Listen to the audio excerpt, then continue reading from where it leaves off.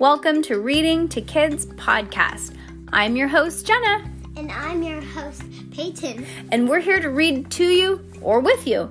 We know that sometimes moms and dads don't always have the time or the motivation to read to their kids each night, and we know how important it is. So, on those nights that you're not in the mood, we're going to do it for you. Can't wait to read with you. Good job, Peyton. High five.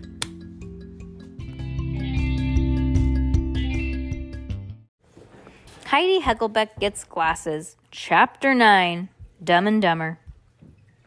Heidi felt like a complete bird brain. Percy was the size of an elephant.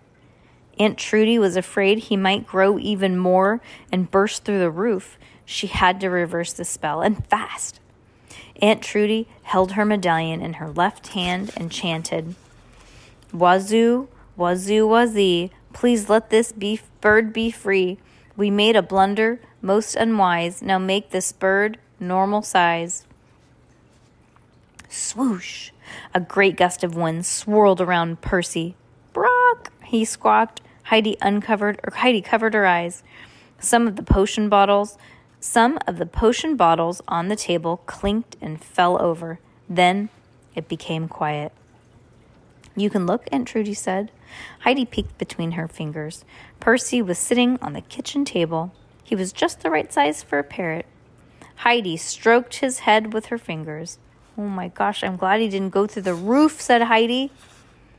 "Me too," said Aunt Trudy, "but he still needs a bird brew treatment." Heidi whipped up another batch of the bird's brew and brushed it on Percy. This time, she didn't wear her glasses, and this time, Heidi chanted the spell herself. "I hope it works," she thought. When she had finished chanting, she looked at Percy. He fluffed his feathers and flew onto Heidi's shoulder. "He's nuzzling my hair," said Heidi. "That's his way of saying thank you," said Aunt Trudy.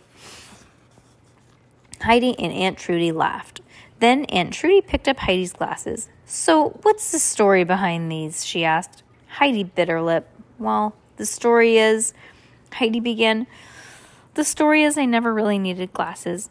"I knew it," said Aunt Trudy. "None of the witches of Westwick have ever needed glasses." Then she looked into Heidi's eyes. "So what's the rest of the story?" "Ugh, I wanted to be cool," said Heidi. Aunt Trudy laughed. "What's so funny?" asked Heidi. "It reminds me of me when I was your age," said Aunt Trudy. "I wanted to be cool too. So one time, I wore a strip of tinfoil on my top teeth the whole day." "Why?" "Because I thought braces were cool too." "So you made fake braces out of tinfoil?" asked Heidi. "That's right," said Aunt Trudy. Heidi laughed. "That's even dumber than what I did." "Well, I'd say it's more of a tie," said Aunt Trudy with a wink. "Yeah, maybe," said Heidi. "And let's be thankful that we don't need glasses or braces," said Aunt Trudy. "And above all, remember this." "What?" "That you already are a very special girl. Just think, how many girls have special powers like you?" "None that I know of," said Heidi. Aunt Trudy gave Heidi a big hug. Then Heidi shoved her glasses into her pocket and skipped all the way home for lunch. Okay, do you think her mom's going to be mad? Yeah. Ugh.